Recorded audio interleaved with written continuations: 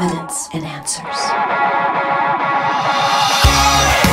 Recently, the Supreme Court of the United States struck down the Defense of Marriage Act, a bill that defined marriage as the joining of one man and one woman. This bill was declared unconstitutional, and now the door is wide open to legalize gay marriage throughout the country. This should raise the concern of every citizen of this nation. History shows us that nations rise and nations eventually fall. History also teaches us that nations fall from within before they succumb to a foreign power. The average age of the great civilization is around 200 years old. Countries like Great Britain exceed the average, while other countries like the United States are just now reaching the average age. What are the signs of a nation in decline? Are we the generation that will witness the decline and eventual fall of the U.S.? Events in recent days should raise our concern. However, there is hope for renewal of our nation. What factors lead to a nation's renewal? You're listening to Evidence and Answers with your host, Pat Zukeran. Pat is an author and teacher in the area of Christian apologetics, the defense of the Christian faith. Join Pat today as he reveals stages of a nation's decline based on Paul's teachings in Romans chapter 1. I hope you will take the time now to listen and ponder the insights from Paul's letter and reflect on the recent events in our nation. Here's Pat now. All right. Well, as we begin then, let's pray together. Father, challenge us through your word, Paul's letter tonight in the book of Romans. In Jesus' name, amen. History shows us that nations rise and nations eventually fall. And in his book, The End of Christendom, historian Malcolm Muggeridge makes this very powerful observation. He states, I conclude that civilizations, like every other human creation, wax and wane. By the nature of the case, there can never be a lasting civilization any more than there can be a lasting spring or lasting happiness in an individual life or a lasting stability in a society. It is in the nature of man and of all that he constructs to perish, and it must ever be so. The world is full of the debris of past civilizations, and others are known to have existed which have not left any debris behind them, but have just disappeared. History also teaches us that nations fall from within. They commit suicide before they capitulate to a foreign power. This is the pattern we see throughout the Old Testament with the nation of Israel and with other civilizations. And history has shown us that the average age of the great civilizations is about 200 years.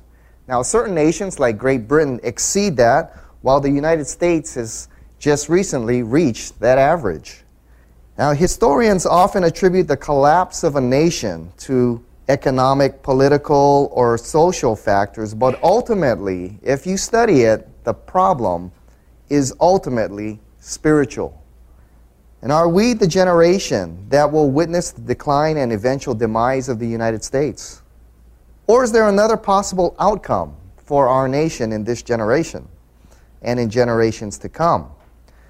Events in recent times should raise our concern, but not leave us in despair. Now, Romans chapter 1, verses 18 through 32 outline the stages of a civilization's decline and eventual collapse. And the theme of Romans is the righteousness of God. And chapter 1 speaks of God's righteousness revealed in his judgment on mankind. And verses 18 through 32 presents reasons why God is just in his judgment upon mankind. And these verses present not only the consequences of the original turning away from God, but New Testament scholar Douglas Moo, who wrote one of the finest commentaries on the book of Romans, states that this foolish turning away from God and reaping the consequences is repeated in every generation by every individual and every civilization. And verses 18 to 32 reveal the decline of a civilization and culture as it turns away from God. It explains the process of decline that leads to its inevitable downfall. Now, step 1, the rejection of God. Verses 18 through 20, Paul writes, For the wrath of God is revealed from heaven against all ungodliness and unrighteousness of men who by their unrighteousness suppress the truth. For what can be known about God is plain to them, because God has shown it to them. For his invisible attributes, namely his eternal power and divine nature, have been clearly perceived ever since the creation of the world in the things that have been made, so that they are without excuse. Verses 18 through 20 states that creation clearly testifies to the existence of a creator.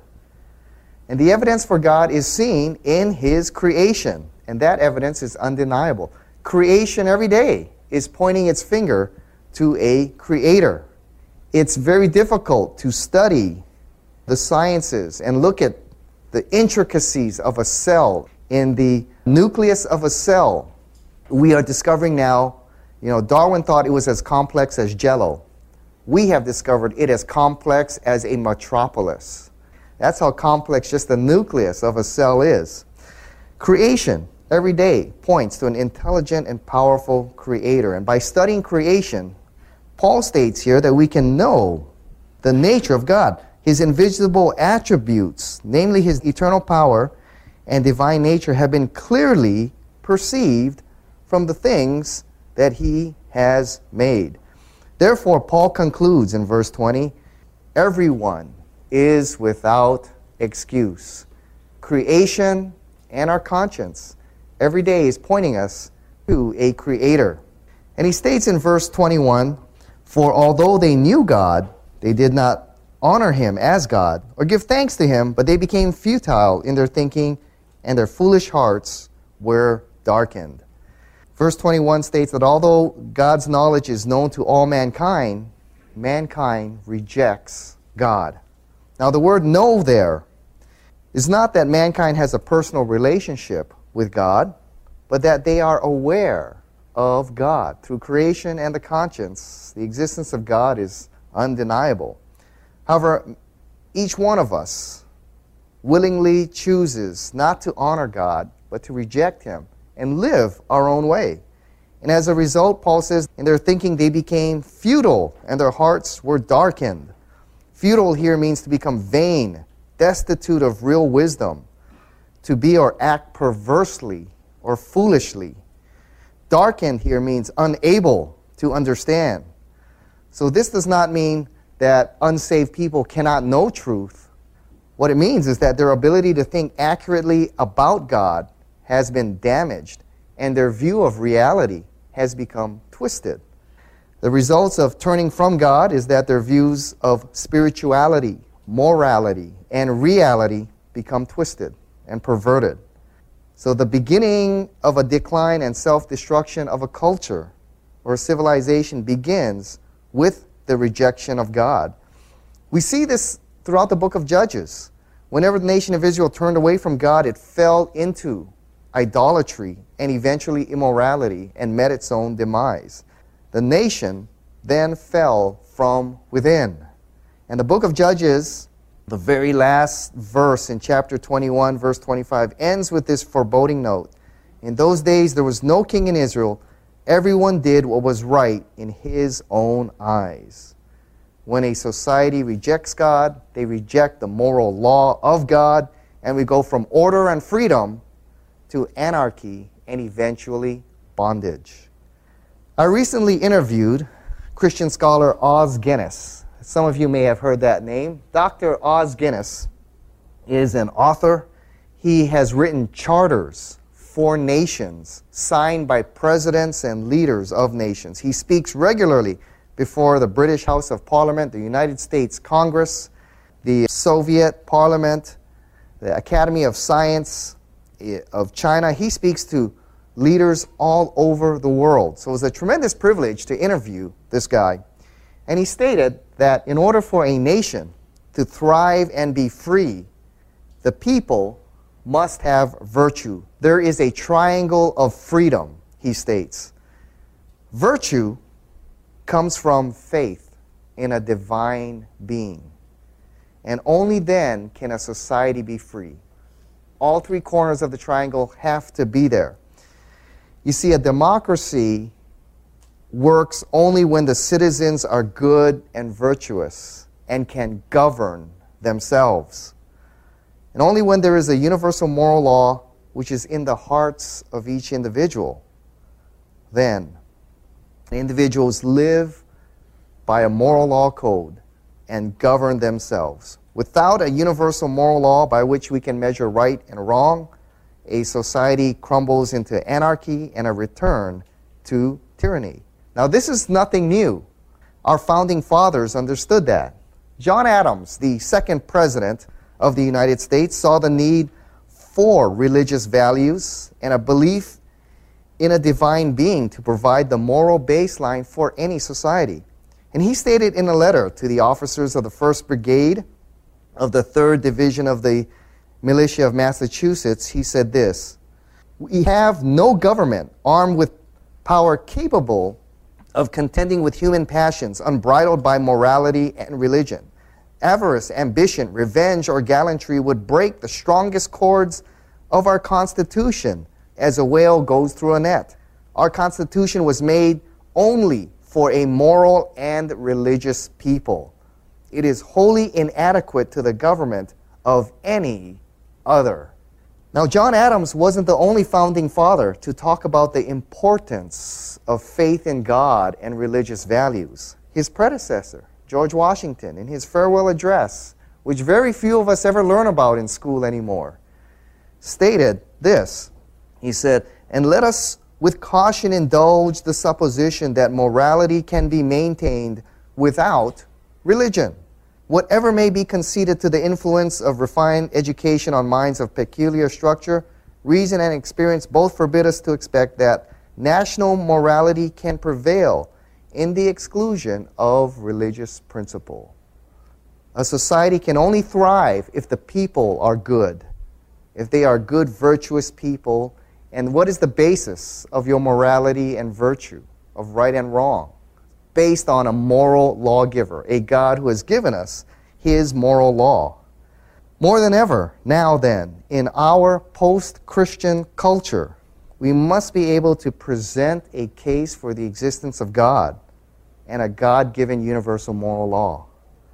See, it's impossible to win the abortion debate without proving that God exists, and He's established a universal moral law that values all human life, by which we must abide. It's impossible for us to win the gay marriage debate without demonstrating there is a God who has given us a universal moral law which clearly defines what marriage is. We can't quote the Word of God to a society that rejects the existence of God. They simply look at you and say, "There's no God. There's no God. There's no Son of God. There's no Word of God." Give me another kind of argument. For this reason, the ability to demonstrate the existence of God is critical to winning the war of ideas and maintaining a virtuous and good society. So today, in a post-Christian culture, training in the defense of the Christian faith and the Christian worldview is no longer an option for the Christian today, who must take their stand against the culture intent on pushing God out of the very fabric of our nation. So the decline of a civilization or culture begins with the turning away from God. When a society rejects God, stage 2 follows. It then embraces false ideas. Verses 22 through 23. "Claiming to be wise, they became fools and exchanged the glory of the immortal God for images resembling mortal man and birds and animals and creeping things." Verse 22 says, "Claiming to be wise, they became fools." Psalm 14:1 says, "The fool says in his heart, there is no God." Now, verse 22 there, the word fool, the Greek word there is moreno. That's where the word moron comes from. It means to make dull, to cause something to lose its taste or its purpose for which it was created. As a result of rejecting God, a nation goes to embrace idolatry, false religion, and false ideas. Idolatry is putting some aspect of God's creation, whether an animal or human or a material object, in the place of God. That is the essence of idolatry. And Paul records the foolishness of people who, given the opportunity to enjoy the glory of the immortal, eternal, everlasting God, instead choose to worship mortal idols and creatures that cannot fulfill their deepest longings or bring meaning to their lives or bring everlasting life. Looking for answers to the deepest longings of our hearts, we are quick to embrace false idols and false ideas that only leave us empty. Now, our culture today, having turned from God, has embraced a host of false idols and false ideas. Darwinian evolutionary theory led to the nation embracing the worldview of atheism. From atheism come the ideology of secular humanism. Man is the measure of all things. Man determines truth. Man determines right and wrong. And if man is the measure, we end up with relativism. True for you, but not for me. Therefore, no one has the truth. No one has the right to judge any idea as true or false. Relativism of truth, as we talked about last week, leads to moral relativism that states all lifestyles and beliefs are equally valid and true. And no one has the right to say one belief or one lifestyle is wrong. Then we end up with one of the most dangerous ideologies of our time, the new tolerance, or what's often called multiculturalism. Traditional tolerance states that although I disagree with your belief or your lifestyle, I will treat you with civility, but I will not participate in your activities or your belief system, and I'll do what I can to persuade you to the error of your ways and my position, which I believe to be true. That's the traditional tolerance. Okay? It says we disagree, but I won't persecute you or throw you in jail. All right? I'll treat you civilly, but I'll do what I can to persuade you to my position. The new tolerance, built on relativism, says this: all beliefs, all values, all lifestyles are equally valid and true. Everybody's right, nobody's wrong. It's intolerant to say your beliefs are wrong or your lifestyle is immoral. Therefore, we tolerate everything. And if you tolerate everything, you're going to fall for anything. And the twisting of tolerance is corroding our nation. Now, the results of the new tolerance are being felt throughout all of Europe. In February 2011, the New York Times reported that British Prime Minister David Cameron, shortly after being elected, stated in a speech that he gave, which he said was one of the most important for the nation, he stated that the decades-old British policy of multiculturalism, the belief that all cultures, values, and lifestyles are valid and true and should be tolerated, has failed miserably. And now England and other European nations have become one of the largest breeding grounds for radical Islam.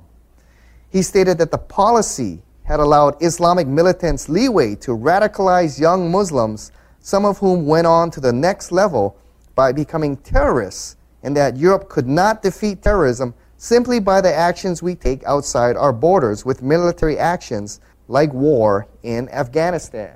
He stated, Europe needs to wake up to what is happening in our own countries, he said. We have to get to the root of the problem. Chancellor Angela Merkel of Germany and French President Nicolas Sarkozy quickly echoed the words of Cameron in their nation as well. Left with an empty system of belief that tolerates anything, we will be destroyed by those who have a belief system that will not tolerate us. See, when you have a belief system that does not stand for anything, like relativism, you'll fall for anything. Unfortunately, many of these false ideas have been embraced by the church as well.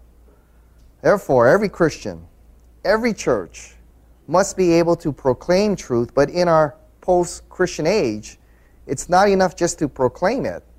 One must be able to defend it in a culture that has rejected God and has embraced a host of false and dangerous ideas. So the rejection of God leads to the embracing of false and dangerous ideas, which inevitably leads to the rise in immoral behavior, where sinful behavior is promoted as normal. Verses 24 through 27. Paul writes, therefore God gave them up in the lust of their hearts to impurity, to the dishonoring of their bodies among themselves, because they exchanged the truth about God for a lie, and worshipped and served the creature rather than the Creator, who is blessed forever. Amen. For this reason God gave them up to dishonorable passions, for their women exchanged natural relations for those that are contrary to nature, and the men likewise gave up natural relations with women, and were consumed with passion for one another, men committing shameless acts with men, and receiving in themselves the due penalty of their error. The rejection of God leads to embracing of false ideas, and then the increase in immorality, lifestyles which are destructive to any society. Verse 24 states that God gave them over to their passions. The term gave over is used in the Old Testament when God hands over Israel to her enemies so that they may be defeated by them.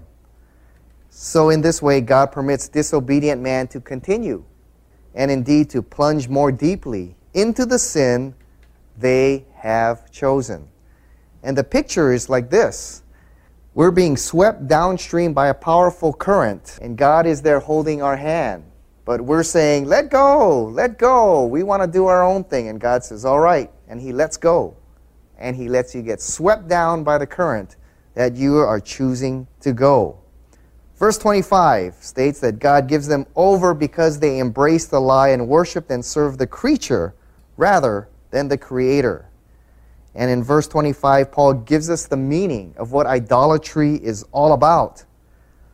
Putting some aspect of God's creation, an animal, a human, a material object, in the place of God. That is the essence of idolatry. And in verse 26, the immoral behavior of homosexuality is highlighted here. Paul says, women exchanged natural relations, describing the reversal of the proper sexual practice. What is natural? Men with women. That is how God has designed us. Homosexuality here is labeled at the beginning of this clause as sinful passions. The perversion of sex is connected with the rejection of God and the embracing of false ideas. And Paul says, women exchanged natural relations, and men likewise gave up natural relations with women and were consumed with passion for one another. I remember speaking at the University of North Texas, and the University of North Texas is probably the third best music college in the country. And I didn't know at the time, me and my partner didn't know, we were speaking in the music dorm. We didn't know that. The music dorm is filled with those embracing the gay lifestyle. And we were in what's called the Lion's Den, where we present a case for Christianity, and then the next 40 minutes you can fire away and ask any question you want. And the first question was, is homosexuality a sin? Of course, not knowing where I was, I looked, I said, oh sure, yeah, the Bible makes it pretty clear. That place erupted. They were ready to stone and kill us. And they said, where do you find it anywhere in the Bible that it is sin? Where? I said, well, Romans chapter 1. And I read them this passage, and they said, that's homosexual rape, not two consenting adults. That's what it's all about. And I said, well, let me see here. It says, natural relations, verse 27, men with women. Unnatural, men with men. Or women with women. So natural, men with women. Unnatural, men with men, women with women. Okay, verse 27, gave up natural relations with women and were consumed with passion for one another. So I said, natural, men with women, unnatural, men with men. I said, I don't know how much clearer it can be. And he said, that's just your opinion. And I said, well, no, I'm simply repeating what Paul is saying here in the text. Natural, men with women, and unnatural then would be men with men. And he said, no, that's just your opinion.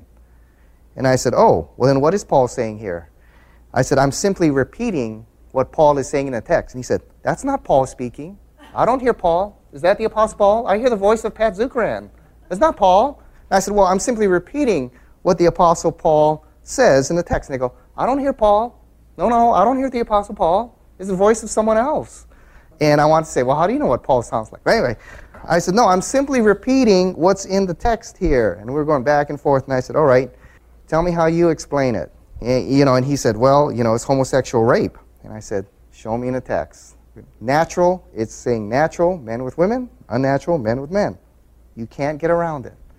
Now, when a society rejects God, they embrace false ideas, which leads to immoral behavior. And that shows you it's a nation in trouble, a nation in decline, when they're embracing immoral behavior as normal and forcing people to say it should be accepted. A recent cartoon in the Chicago Tribune illustrates the wayward path of our society here. Here, Tim Tebow, a professional football player known for his outspoken faith in Christ, declares, "I'm a Christian." And the response of the reporter is, "Keep it to yourself." However, in the next frame, when a relatively unknown NBA player, Jason Collins, comes out and declares, "I'm gay," he's met by a fanfare of excited reporters declaring him a hero, eagerly seeking his story and his testimony.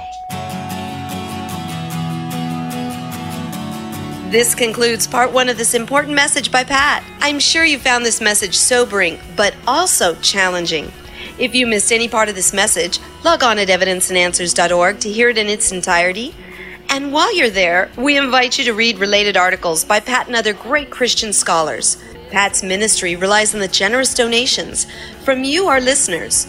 If you've been blessed by Pat's ministry, please support him in prayer and with a financial gift by logging on at evidenceandanswers.org so that we may continue to present fine biblical teaching in the defense of the Christian faith.